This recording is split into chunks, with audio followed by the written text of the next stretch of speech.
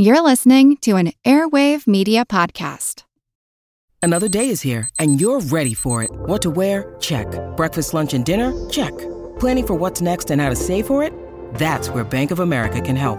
For your financial to-dos, Bank of America has experts ready to help get you closer to your goals. Get started at one of our local financial centers or 24/7 in our mobile banking app. Find a location near you at bankofamerica.com/talktous. What would you like the power to do? Mobile banking requires downloading the app and is only available for select devices. Message and data rates may apply. Bank of America N.A., member FDIC. When you need mealtime inspiration, it's worth shopping Kroger, where you'll find over 30,000 mouth-watering choices that excite your inner foodie. And no matter what tasty choice you make, you'll enjoy our everyday low prices, plus extra ways to save, like digital coupons worth over $600 each week. You can also save up to $1 off per gallon at the pump with fuel points. More savings and more inspiring flavors make shopping Kroger worth it every time. Kroger, fresh for everyone. Fuel restrictions apply.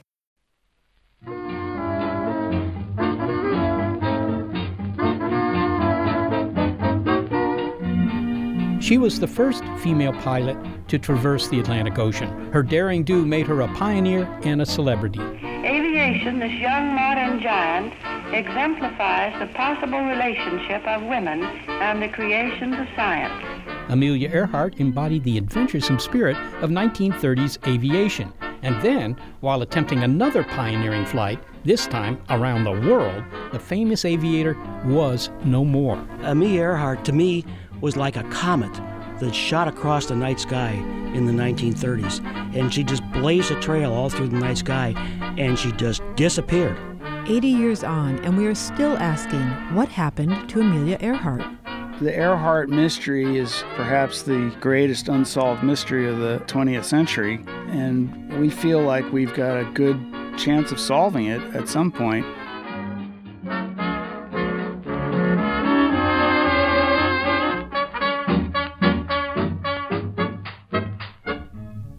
As humans, uncertainty makes us squirm when an unexplained event remains unexplained for too long. That gnaws at us. We want answers. We want to know what that strange sound was, who committed that crime, who's behind the locked door.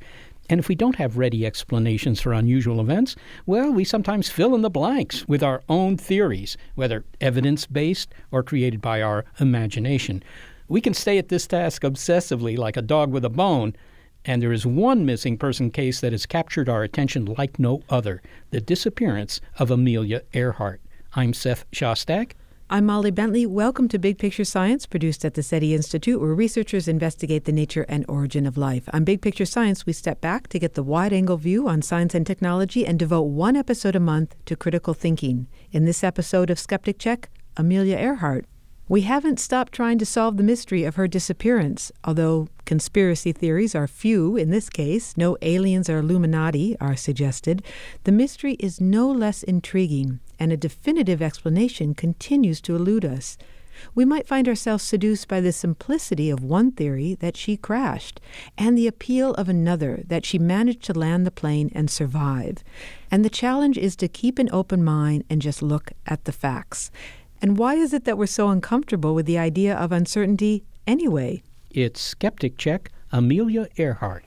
I myself still fly a Wasp motor, which has carried me over the North Atlantic, part of the Pacific, to and from Mexico City, and many times across this continent. Amelia Earhart had had a lot of flying experience when she attempted her round-the-world flight. She and her navigator, Fred Noonan, were, according to the best estimates, merely 100 miles, 160 kilometers, from their planned intermediate refueling stop in the Pacific Ocean, Howland Island, when she lost radio contact with the U.S. Coast Guard ship Itasca, anchored nearby. The official search that unfolded over the summer of 1937 for the aviator and her custom-built Lockheed Model 10 Electra was the most expensive and extensive yet undertaken by the Navy. The whole country, the world, was in shock. Amelia Earhart had beguiled a Depression-era public with her charisma, her adventuresome spirit. She had planned an ambitious follow-up to her pioneering solo flight over the Atlantic. circumnavigating the globe. Flying west to east was the plan, starting in Oakland, California. From there would be 30 landings, including stops in Miami, South America, Africa, and the Indian subcontinent before she landed in New Guinea, the large island north of Australia. Now, while they were on that island to refuel, she and Fred Noonan undoubtedly reflected on their accomplishments so far. 3/4 of their circumnavigation was complete. What remained? 7,000 miles, or 11,000 kilometers, of Pacific Ocean, with 2 landings to go before her arrival in California. Their next stop was Howland Island, a small atoll where the Coast Guard's Itasca was providing support through air navigation and radio links. But as the Electra approached the island, Amelia Earhart reported that she was no longer able to hear the Itasca's radio transmissions. But the Coast Guard could hear her, saying that she was flying low at 1,000 feet. Her last words were a report on the plane's compass heading as she tried to find Howland Island by flying north and south. Why Amelia couldn't communicate with the Itasca and what happened next have provoked speculation for more than 8 decades, says John Norberg, author of Wings of Their Dreams, a history of early aviation. He held the post of Director of Communications for Development at Purdue University, where Amelia Earhart lectured. The school helped raise funds to purchase the Lockheed Electra she flew. She and her navigator, Fred Noonan, took off from New Guinea, headed for Howland Island. Howland is just a teardrop of an island about 2 miles long, half-mile wide in the middle of the Pacific Ocean. This was the most difficult part of the trip. After that, they were flying to Hawaii, which is relatively easy, and then finally back to the United States, which they couldn't miss if they just simply flew to the east. Now, Howland Island, I've looked it up, and indeed, it's just a tiny little atoll. It's more or less right on the equator, where the equator intersects the international date line. There isn't a whole lot of real estate around this thing. I mean, she couldn't refuel there, could she? I mean, there's no facility, no landing strip. Why Howland Island? Oh, yes, there was a landing strip there, and she could refuel. And there was a Coast Guard cutter was helping her, the Itasca. They were supposed to be in communication with her, but it was very poor communication. So yes, this was a scheduled stop, and there was the island was used during World War II. So yes, she could fuel there, she could land. All right. You say that the Itasca was in contact with her. At what point were they in contact with her? Because I understand there was some disconnect, if you will, between the Itasca's radio system and the radio system on board Earhart's plane. Yes, to quote a famous movie, what we have here is a failure of communication. The Itasca and Amelia were not communicating together. The Itasca ship could hear Amelia doing several transmissions, and she would ask them for information. They would radio back to her, but she did not receive the signal. She kept saying, "I don't get any message from you. What is the matter?" There are a number of explanations for that. The people in the Itasca really were not enthusiastic about doing this job. They didn't feel that was part of their mission. And there was some failure of communicating beforehand between Amelia and the officers on the ship as to when they would speak to one another. Amelia didn't take all the communications equipment that she might have on this trip, possibly to save for fuel. And she wasn't experienced at using some of the advanced communication equipment that was coming out. We should also note that her navigator, Fred Noonan, was using celestial navigation. Pretty primitive. All right, so what was her last known position? When did they last hear from her? Well, her last words to them was, she said, "We must be on you, but we cannot see you. Fuel is running low, but unable to reach you by radio. We are flying at 1,000 feet. We are running north and south," and that was it. So running north and south, trying to see Howland Island. Was this still during daylight, or was this at night, or what? This was during the morning, early morning, 7, 8 o'clock, 9 o'clock in the morning. And the Itasca was sending smoke up into the air in huge amounts to try and help her beam in on it. So they were doing other things than just talking to her by radio to try and guide her. She saw nothing, and this ship just belching smoke into the air. She didn't see any of it. Yeah, you say she was only at 1,000 feet. We're kind of used to the views that you get from 25,000, 35, or even 40,000 feet in a commercial jetliner, where you can see, 200 miles to the horizon. But at 1,000 feet, you don't see very far. I guess it's quite easy to lose an atoll there. So there are different theories about what happened to her. Maybe we could look over them briefly. The most straightforward theory is crash and sink. She just ran out of fuel and plunged into the Pacific. Is this the most widely accepted theory? Well, I think it is. Either she ran out of fuel and crashed into the ocean, or she somehow landed on a small island, or, as some people have speculated, she was captured by the Japanese. But, there's no proof of anything that happened, so we don't really know. So, all right, one possibility, her plane is at the bottom of the ocean at, 17,000 feet or something. That's right. Typical for that area. 17,000 feet is pretty deep. Could you conceivably go search for something like that? Well, probably not. That it probably is too deep for our technology today.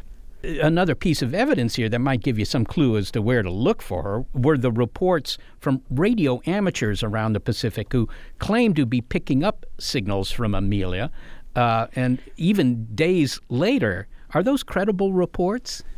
Well, there were quite a few of those, and credible. What do we mean by credible? There are some people who say that there were individuals doing that, putting out those messages, and people were picking them up. There were people picking them up. There was a 15-year-old girl in St. Petersburg, Florida, who picked up messages supposedly from Amelia Earhart. And there were many others we're finding as the years go on. But there's no proof that those were coming from Amelia Earhart, that they weren't just being transmitted by a prankster or someone else. And now, of course, at the frequency at which you would be transmitting, you couldn't really triangulate these radio amateurs. They didn't quite know where the signal might be coming from, but you could maybe say on the basis of the strength of the signal they were receiving, that would give you some indication of where she might be. Anything useful? At least some of them were picked up by children. By children, I mean 15-year-old teenagers and some adults as well. And these were people, in many cases, who had converted their radios into shortwaves. They had a long wire in their backyard and were using that as an antenna, and they would just go on the radio and go up and down the dial and see what they could pick up. I see. So that doesn't sound like it's very useful in terms of pinpointing where she might be. But the hypothesis here is that she and Fred Noonan survived a landing and were on land long enough to transmit signals and then presumably perished on the island. Right, and that the plane had to be operable for them to transmit those signals. And the most common things you hear is that Fred Noonan was severely injured if this took place and didn't live long. I see. All right, and one of the possible places they could have landed, of course, is Nikumaroro, better known as Gardner Island. Right. Reasonable hypothesis? Well, yes, I think it's a reasonable hypothesis. Why not? We know that the Tiger organization is looking in this area. They've been looking there before. They continue to do so. They're going about this scientifically. I'm all for anyone who wants to investigate this and find out what happened. We don't have the answer now. Maybe someday we will. One of the theories that you mentioned was that she was captured by the Japanese, who were indeed in the area. But one would think that 70 years later, closer to 80 years later, that somebody in Japan would have come up with some evidence that this had ever transpired. The documents would be someplace, and they probably would have turned up. Some of the theories say that the Japanese captured her and killed her. Others are that they just used her. Some people have reported that she was Tokyo Rose, although there's no proof to that. And in fact, her husband, George Palmer Putnam, listened to tapes of a Tokyo Rose and said, "That isn't my wife's voice." And we don't even know who Tokyo Rose was, and there was probably several women. So, some of these theories get to be a little implausible. Others, such as that she may have landed on a small piece of land somewhere in the Pacific, they are possible. I don't discount them as being impossible. Do you have a favorite? My own personal theory is that she crashed into the ocean. She ran out of fuel and crashed in the ocean, and she was far off course. But I don't discount efforts to discover that something else might have happened. In fact, I encourage it. Well, finally, John, what keeps us fascinated about this story, this mystery? Is it just because we don't know what happened? Is it the appeal of this woman pilot? Why is it that here we are, so many years later, still wondering what happened to her, and people are spending money and time trying to solve the mystery. Amelia Earhart was one of the most fascinating women in our history. Amelia Earhart, to me, was like a comet that shot across the night sky in the 1930s, and she just blazed a trail all through the night sky, and she just disappeared. This is during the heart of the Great Depression. These were hard times for people, and they were watching this woman do these incredible things, breaking records, saying that women could do things that many people didn't accept that women could do. And she just disappears. There's no explanation. It bothers our senses that something like this could happen to someone that famous and who was doing so much, that they just disappear. They just vanish. John Norberg, thank you so very much for speaking with us. Oh, I enjoyed doing it. Thank you very much. John Norberg is a journalist and the author of Wings of Their Dreams, A History of Early Aviation. When he mentioned that some of the last words from Amelia Earhart were that she was running north and south, what exactly does that mean? Well, I think that the interpretation there is that she felt she was at the right longitude. In other words, the right meridian, if you prefer, the right distance east and west of Howland Island. But she thought she might be a little far north of it or a little far south of it. So she was just running on a compass direction. She was just using her compass, nothing else. It was cloudy over a lot of the trip, and Noonan couldn't get, star positions. And so she's just running north-south, hoping to see the island.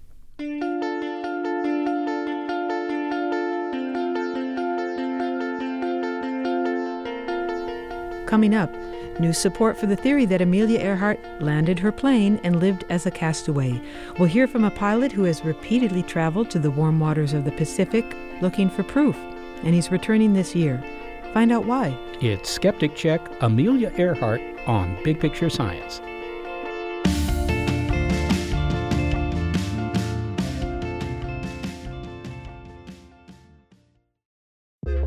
A lot happens every day.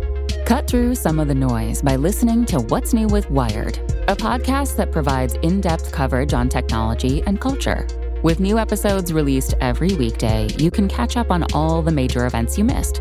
From AI developments to business updates to new scientific theories, it helps you make sense of what's happening in the world. Plus, each episode is usually pretty short. You can easily squeeze it in on your way to work or during a lunch break. So stay updated with the award-winning journalism from Wired. Listen to What's New with Wired wherever you get your podcasts. That's What's New with Wired wherever you get your podcasts.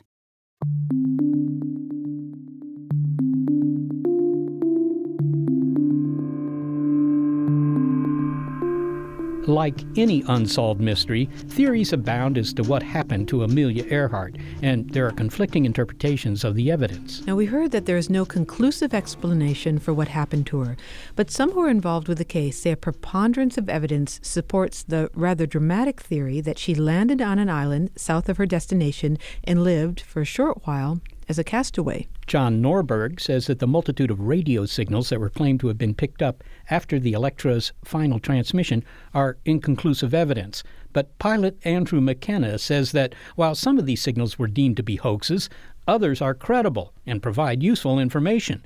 They can be used to roughly determine a landing spot at Gardner Island, also known as Nikumaroro, 400 miles south of the sought-for Howland Island. Since 1990, Mr. McKenna has been a member of the nonprofit organization dedicated to finding and preserving historic aircraft, the International Group for Historic Aircraft Recovery, TIGHAR, or TIGHAR.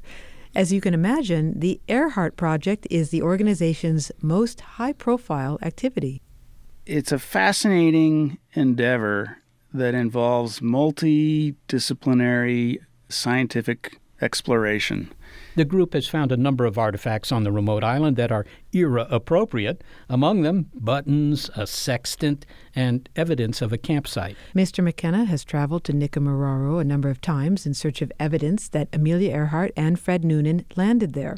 The trip to the island requires a long flight and 5 days by boat in open ocean, and he plans to return in the summer of 2017, the 80th anniversary of her flight, to help with further excavation of a campsite where artifacts have been found. Tiger says the theory that the two aviators ended up as castaways on Nikumaroro is bolstered by modern forensic science, which has taken a second look at bones found on the island in the 1940s. At that time, they were said to belong to a short man, but a new study using the original measurements and comparing them with measurements taken from photographs of Amelia Earhart now suggests that the bones could be a woman's. Mr. McKenna says Tiger believes that soon after she lost contact with the Itasca, she landed on the small atoll close to the water and sent out signals from the plane's radio before it was submerged. The initial search by the Navy was driven by the radio receptions that they were receiving. And the thought is that after she and Fred Noonan went missing, they were able to transmit from their airplane. And actually those signals were triangulated, and the triangulation is right in the area of Nikumaroro in the South Pacific. Then if those signals were identified, why was there any question as to where she landed? It sounds like that was conclusive. Well, yeah, you would think so. And what the Navy did was they sent a battleship down from Hawaii to, quote-unquote, search the Phoenix Islands, which is where Nikumaroro is located. And what they did was they overflew the islands, expecting to see Earhart's Lockheed Electra out on the beach or somewhere visible. And they didn't see what they were looking for, and so they kept moving. They moved on from island to island to island, overflew them, didn't see the big shiny airplane, and moved on. The search at that point moved up north where Howland Island is, and they did an open sea search. So the most logical place they went and quote-unquote looked at, but they didn't really search it. They didn't put anybody ashore, and they didn't linger. And we feel that the airplane, by the time they got there, which was 7 days after the fact, had been essentially washed out to sea. So that's one, is the post-loss signals. 3 years later, the island was colonized by the Brits, and those folks found the skeleton of a castaway with a woman's shoe and a bottle of water and the remains of a campfire and a turtle and a sextant box. Some pretty unusual things for a South Pacific island. And so that's another piece of evidence. A third one is that there was a colonial officer that took a photo in 1937, 4 months after she went missing. And it turns out in that photo there's an object that looks, for all the world, like a Lockheed 10 landing gear. Then there's a body of folklore from the inhabitants of the island about the wreckage of the airplane that was there when they first got there in 1939. We've been there many times, Tiger, the organization I'm a part of, and have found pre-war aircraft aluminum. We've found some pieces of plexiglass that match the curvature and the thickness of one of her windows. And we found a body of telegrams from the island administrator in the early 40s talking about the location of the castaway's skeleton. And we think we found that place where that skeleton was found by the colonial administrator. Okay, let's look at some of that evidence, because that does seem to be a lot, at the very least, circumstantial evidence.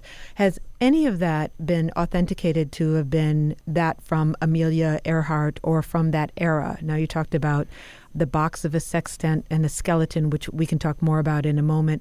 I understand that there were also buttons and part of a knife and so forth. But as you said, that island was colonized later, 1940, by the British, and it is an island and things wash up on islands. So what makes you conclude, or what draws the conclusion that they may have come from Amelia Earhart? There's nothing conclusive in any particular one piece of evidence so far. But in a body, looking at it from an archaeological point of view, there's what we call a preponderance of evidence. And it all fits together in a nice story, if you will. We don't have anything conclusive yet. But, for example, if we were to find the bones that had been found in 1940, we would probably be able to do some DNA analysis and compare that to a sample from her family. That would be conclusive.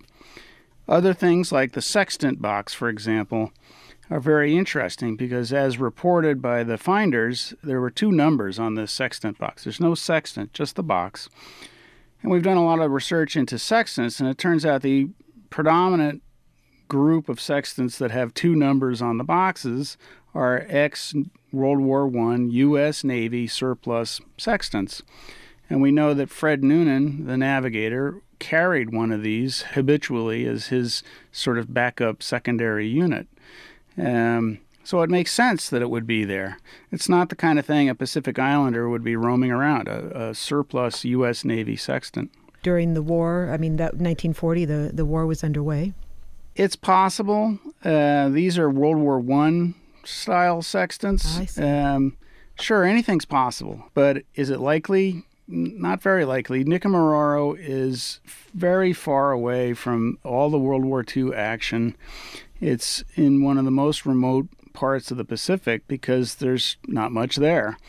So is there a mariner that could have washed up there? Sure, it's possible. We know of one missing person who likely carried a surplus U.S. sextant who went missing right in that area. So the simplest answer really is to go with the person we know is missing in the area who likely carried that kind of sextant. And that would be Fred Noonan. I want to follow up on that photo that you said was taken by a British officer. I've seen that photo, and it's a photo of the island, and you do see something sticking up out of the water. I don't know that I would have noticed it, but then I don't have a trained eye. But it's kind of a blurry object, and it's quite far away. It's not conclusive to my eye, for example, that it's part of an airplane. How was that concluded? Well, it is hard to see, and in fact, we didn't really see it in that photo for many years after we obtained it. We work with a volunteer forensic examiner, and he went to England and photographed at very high resolution the original photo and then analyzed it. And there are multiple components to that object. It's very small in the original photo, but under analysis, it has a very distinct architecture in that it has a straight piece that forks and a black blob between the forks and then a silvery piece to it. That's all the same architecture as the Lockheed 10 landing gear, which had a fork, and the tire, of course, is the black blob, and the silvery thing that's around it is the mud flap. So there's several different components, and under analysis, the angle of the fork is, at least to my eye, exactly the same as the Lockheed 10 landing gear angles, and that would be very, very unusual to find another object that would have that same assemblage of components and the angles to match. So the working hypothesis that you and the other members of Tiger share is that Amelia Earhart ran out of fuel and she landed there, survived for days with Fred Noonan, and then perished? Essentially, yeah. She probably wasn't completely out of fuel when she landed, but having been in the air for 24 hours with an endurance of 24 hours, you'd want to land at the first opportunity you possibly could. She probably was able to recharge the battery over the first 5 days with whatever remaining fuel she had. But eventually the airplane gets washed off the reef flat in the rising tide, and they're marooned. The Navy flies over. They are looking for an airplane. They don't see a little person on the, in the trees or wherever. They fly on. They're literally marooned. And at that point, what do? You go and start exploring your island. The fact that there's only one castaway found in 1940, and the fact that that castaway was on the surface, means that if there were two of them, the first one perished and was probably buried, or at least covered over with rocks. The last one doesn't get buried. They end up on the surface. You're referring to the skeleton that was found on that end of the island. Now, that skeleton was found in the 1940s, I believe, and those bones have not been seen by anybody since. So the analysis that you're drawing on is from the analysis that was done, almost 80 years ago. And at that time, those bones were thought to be that of a man, maybe a stocky-ish man. And now Tiger has come forth and said, at least in the summer of 2016, that it may be that those bones are that of a woman, a tall woman, and Amelia Earhart was somewhere around 5'7", or a little bit taller. How did that new analysis of the bones come to light when you don't have the bones themselves to work with? We don't have the bones. And by the way, there's only 13 of the major bones, and the human body has, over 200. So somewhere out there's 190 something or other more bones. Okay, so skeleton is a little too generous to say. It is, but okay. But there was the skull and the jaw and some of the major arm and leg bones, part of the pelvis. what happened was they got shipped to Fiji. And along the way, they got examined by a doctor who took measurements, same measurements that a forensic doctor would take today. And we have those measurements. So you can take the same measurements that he took and put them into the modern-day forensic database. And this was done by a couple of forensic anthropologists that we were working with back in, I think it was 1994 or something like that. And they came out with an analysis that was more likely female than male and most similar to Norse female, which of course is Amelia Earhart's extraction. Is it definitive? No, it is not definitive, but that's what they came up with.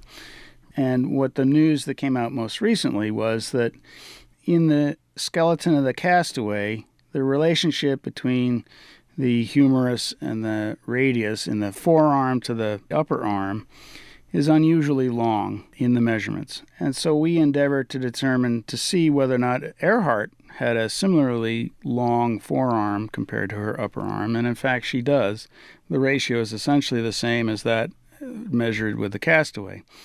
Is that definitive? No, it's not. But if she didn't have that ratio, as does the skeleton, it would rule her out.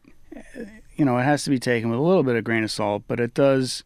It's just one more piece of the puzzle that fits nicely. So what you're saying is that there's no one piece of evidence that is conclusive in solving the mystery of what happened to Amelia Earhart, but there is so much evidence that points to her and Fred Noonan having landed on this island, survived for a time, and then passed away.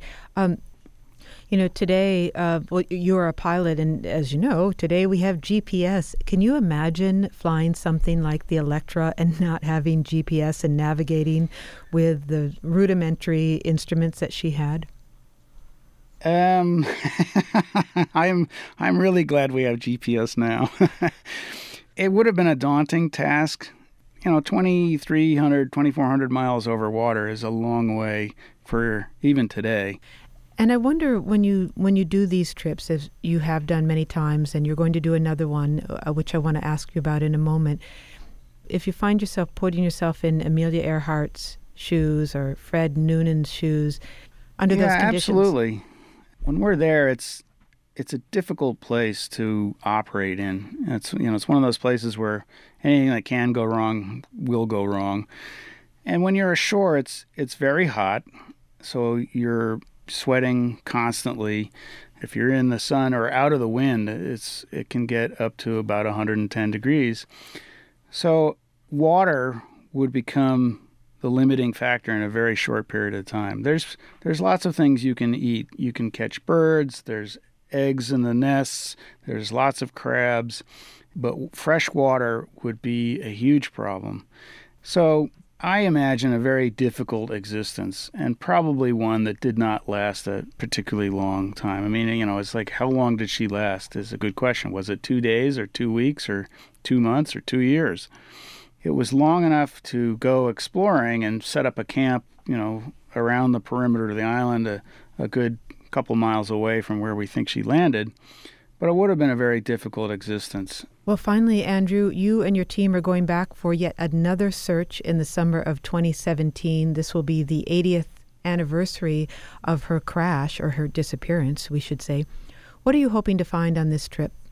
Well, this year's trip is a little different than some of the ones in the past in that we're coordinating with a semi-scientific tour operator, which is Betchart Expeditions. So there are actually paying passengers who are going to make up some of the crew.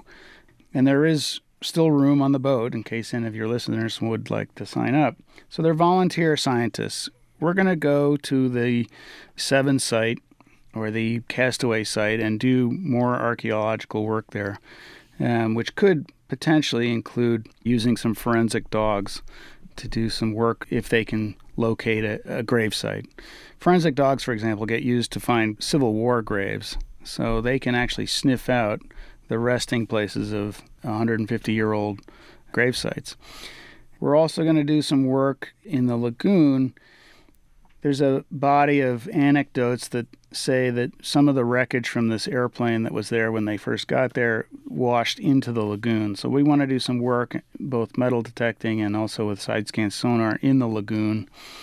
But the idea is we're trying to utilize whatever tools we have to get there to do what we can do when we get there. The object always is to find some diagnostic artifact, and you just don't know where it's going to come from. But you definitely won't find it unless you go and look. Well, Andrew, if you and your team do find something, will you come back and talk to us about it? Well, I imagine if we find a diagnostic artifact that it will be big-time news and will be all over the all over the media. But absolutely, I would be delighted to talk more about it. It's been a particular passion of mine, and it's been a heck of a lot of fun along the road as well. I'm really gathering that. Andrew McKenna, thank you so much for speaking with us. Well, thanks for having me. Andrew McKenna is a pilot and researcher with TIGER, the International Group for Historic Aircraft Recovery. They reckon that the preponderance of evidence favors the castaway theory, but a challenge has been issued to the most recent and compelling part of their argument, the latest forensic analysis of those bones. That's next, coming up. The corporate world is like the ocean. It's alluring, but it's also full of deadly creatures that can shred you to pieces. It becomes kind of like a Game of Thrones political arena where everyone's trying to murder you to get your job or your title. As former corporate executives, we know firsthand that navigating corporate waters is not easy. My family doesn't come from corporate background, so I didn't have any sort of guidance in that. I wish people would be able to understand in this corporate world that talking about things that don't work or identifying problems does not mean you're a problem. We'll dive deep into what happens behind fancy corporate doors or Zoom backgrounds or whatever. Are they really performance improvement plans or just a legal tool to get rid of people? I know a lot of people have been saved because of them. We've created a show to help you navigate tricky corporate situations based on research and real-life experience. I have really good advice. Don't go to a strip club with your team. Listen to the Ambie Award-nominated podcast, Surfing Corporate.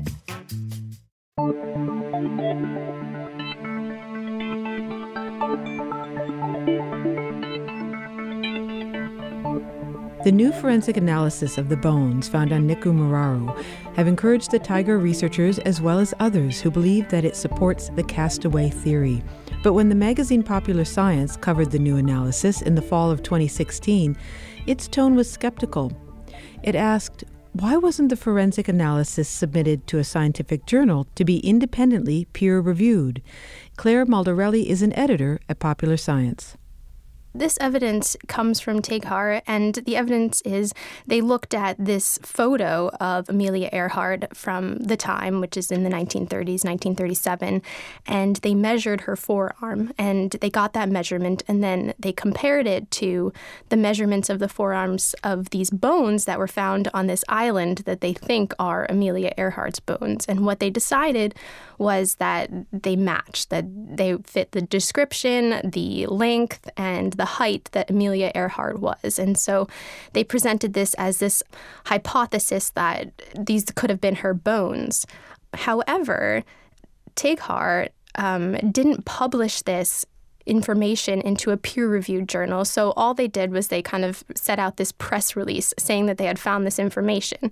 And what people typically do in these cases, and they will present this information into a journal, and this will get edited by a group of their peers, and then it will be published that way. And so this editing process, or this, peer reviewing process, is actually really important for science because it allows people who are not involved with the study at all to kind of take a second look and to really understand whether these facts they're presenting based on their knowledge of the subject matter really hold water. These were bones that were found on this atoll, Nikumaroro, which is sometimes called Gardner Island, I believe. But in any case, it's a small hunk of real estate, very small. I guess you can walk around it in an afternoon. There in the western South Pacific, where Amelia Earhart presumably tried to land a plane after she had some sort of difficulties. And they find these bones. But the bones were found in the 1940s, and they haven't been seen in decades. Nobody seems to know where these bones are. And indeed, at the time that they were thought to be bones of a man, not of a woman. So, Tigard, even aside from saying, look, these bones match in length what we would measure from a photo of Amelia Earhart, why did they claim those were even the bones of a woman? Yeah, they originally didn't. So these bones, like you said, were found in 1940, and British officials or British authorities at the time sent them to this medical hospital or medical school in Fiji. And this doctor named Dr. Hoodless declared that they were from a man. And then shortly after that, they were actually destroyed. They're either completely destroyed or no one has access to these bones or they're gone. So they're really just working off of this one guy's notes from the 1940s.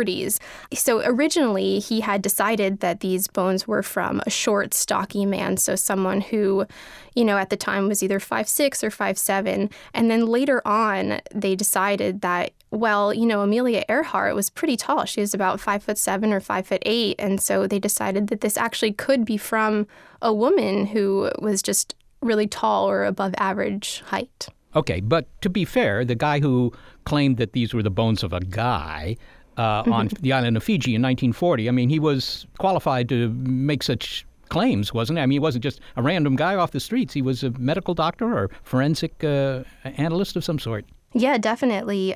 So since then, a bunch of people have looked at it and they've, determined that actually it could be from a woman who is 5'7", 5'8".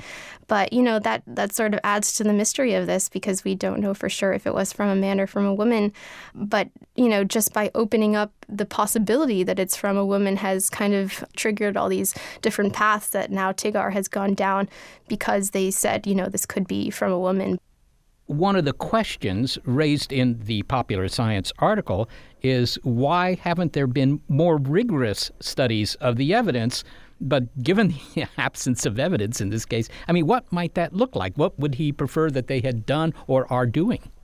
In any scientific discovery, it's always based on peer-reviewed journals. And so these peer-reviewed big publications like Science and Nature and Cell and all of these articles that go into these journals have been peer-reviewed by people who have not been involved in the research, but they are scientists who that area of research is their expertise. And so that's sort of our basis in science for saying that this information or this research that they're presenting is credible because it's sort of been backed by their peers. Now, that's not always the case. Different studies will disprove other studies. That always happens. That's just science. But that's not what Tigard did in this case. And I think that's been overlooked in the media a lot, that they've made this big discovery, but, it hasn't been peer-reviewed like a lot of all other scientific discoveries. Yes. Well, generally, if you have a result that's new, you want to put it in a peer-reviewed journal. But on the other hand, right. if you don't, doesn't mean that it's wrong. It just means it hasn't appeared in a peer-reviewed journal. Tigard might be onto something here. They seem to be convinced that she may have landed at Nikumaroro, sometimes called Gardner Island. Not just the bones that were found in 1940, but other artifacts, I believe shoes, a makeup near a piece of aluminum that some people claimed came from the Lockheed Electra. That's not hucksterism. That's a plausible hypothesis. Definitely. I think it is. And I think an important thing to note here is that this guy, Rick Gillespie, who's the director of Tigard, this is his life. This is what he devotes his livelihood to. So he just has so much knowledge. And I think of anyone on the planet, maybe he has the most knowledge of Amelia Earhart's disappearance and all the theories behind it. And so I think that in itself has a lot of credibility there. Well, finally, Claire, in the summer of 2017, 80th anniversary of Amelia Earhart's disappearance, Tigard is planning another expedition to Nikumaroro. Will Popular Science cover that? Oh, definitely. Amelia Earhart was just such an interesting public figure. She was the first woman to fly across the Atlantic solo, and she was going to be the first woman, if she had made it, to fly across the world. So understanding or getting to the bottom of her mysterious disappearance is definitely of interest to popular science. Claire Maldarelli, thank you so very much for speaking with us. Thanks for having me. I really appreciate it. Claire Maldarelli is an editor at Popular Science. Its article on the latest analysis of the Earhart mystery, written by reporter Peter Hess, is in the November 2016 issue.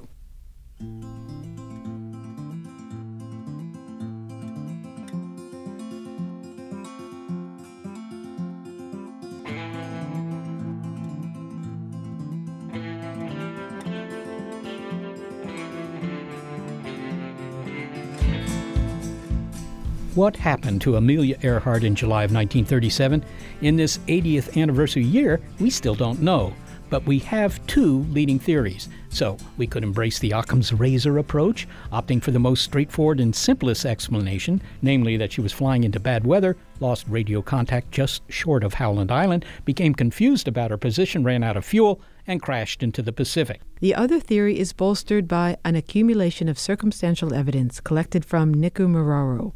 A number of buttons, a sextant like the one preferred by Fred Noonan, a piece of sheet metal from an airplane, an old photograph, and anecdotal reports of a partly sunken plane, and human bones that could belong to a female. Yet there's no definite proof of either theory, so we can't put this mystery to rest. Such uncertainty can be maddening, especially in this case, which involves a charismatic and pioneering woman, a celebrated flight, and an abrupt disappearance. Our minds want answers. And yet uncertainty is the nature of science, innovation, and risk-taking, says Andrew Maynard, the director of the Risk Innovation Lab at Arizona State University. There are times when, if we're going to make progress, for example in science or developing new technologies, we need to adjust to there being a period of not knowing. Andrew, in 1937, Amelia Earhart tried to circumnavigate the world. She took an enormous risk. And, right. And you know, even aside from knowing how that risk turned out, whether it was a justifiable risk or not, we are left with this mystery, a great uncertainty about what happened to her. And as a species, we seem to be uncomfortable with that. We seem to have a need for closure. Why is that? That's odd behavior. It is. I'm not entirely sure that that's true. And let me explain why. I think it's true in some cases, and it's all really context dependent. So in some cases, uncertainty just drives our curiosity. We want to know what's in the box. We want to find out stuff that we don't know.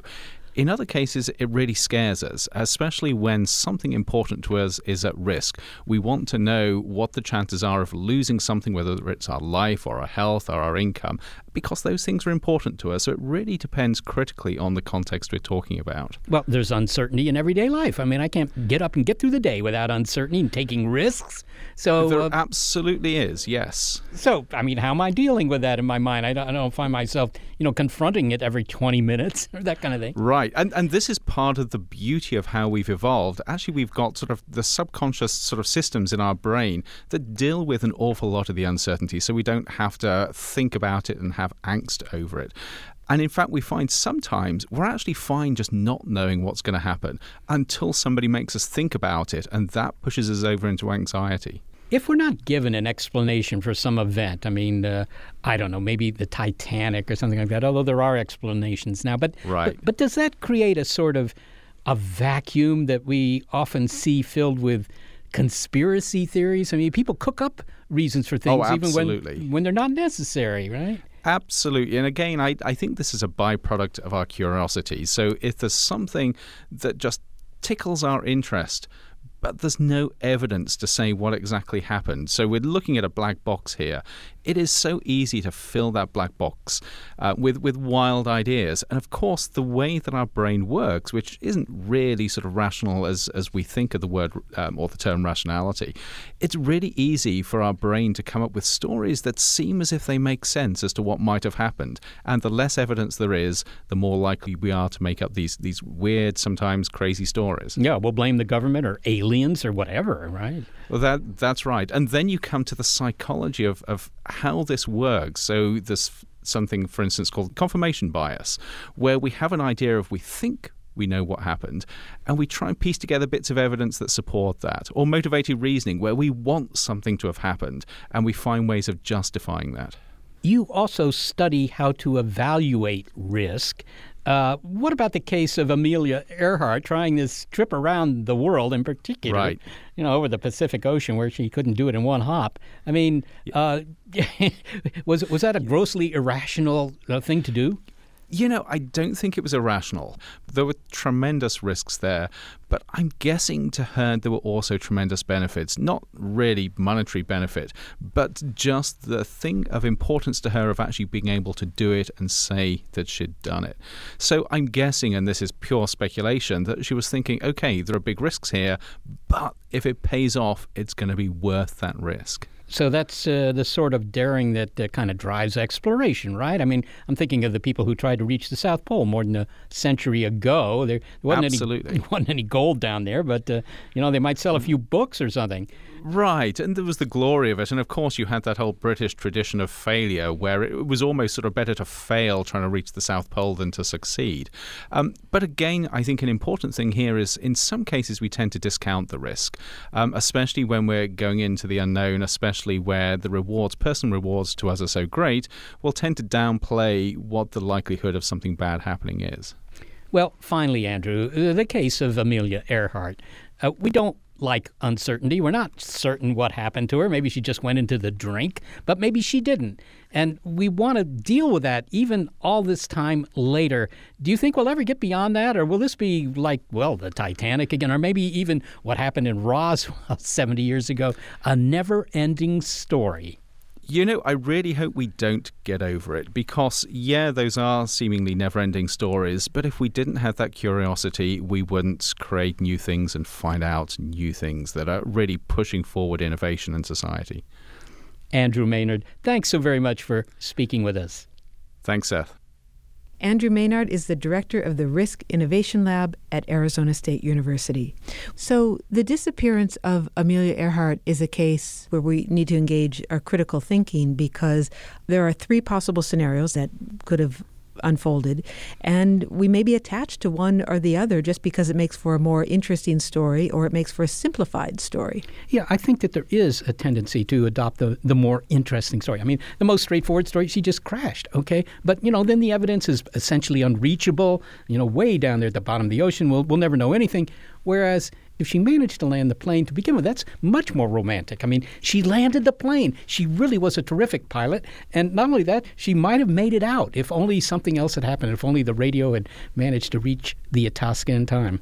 So this is a compelling theory that she landed and lived as a castaway, and it's built on the preponderance of evidence. But it's all circumstantial, right? Well, it is. I mean, it's maybe not incontrovertible evidence, at least not so far. The incontrovertible evidence, of course, would be to find the Electra, find the plane.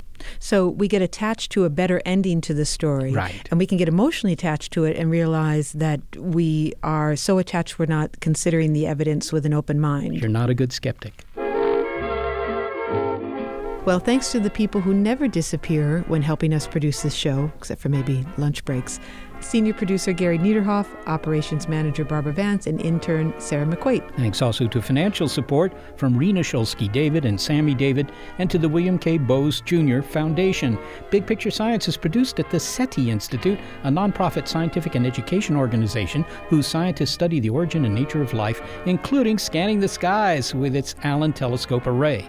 And a big thanks also to our listeners. I'm just kidding, there are no lunch breaks. Your ears have been attuned to our monthly look at critical thinking skeptic check, Amelia Earhart. If you'd like to hear more Big Picture Science episodes, well, you'll find them in our archive at bigpicturescience.org. And if you're a podcast listener but prefer listening to over-the-air radio because doing so may help you reach your destination, check out the listing on our website of radio stations that carry the program.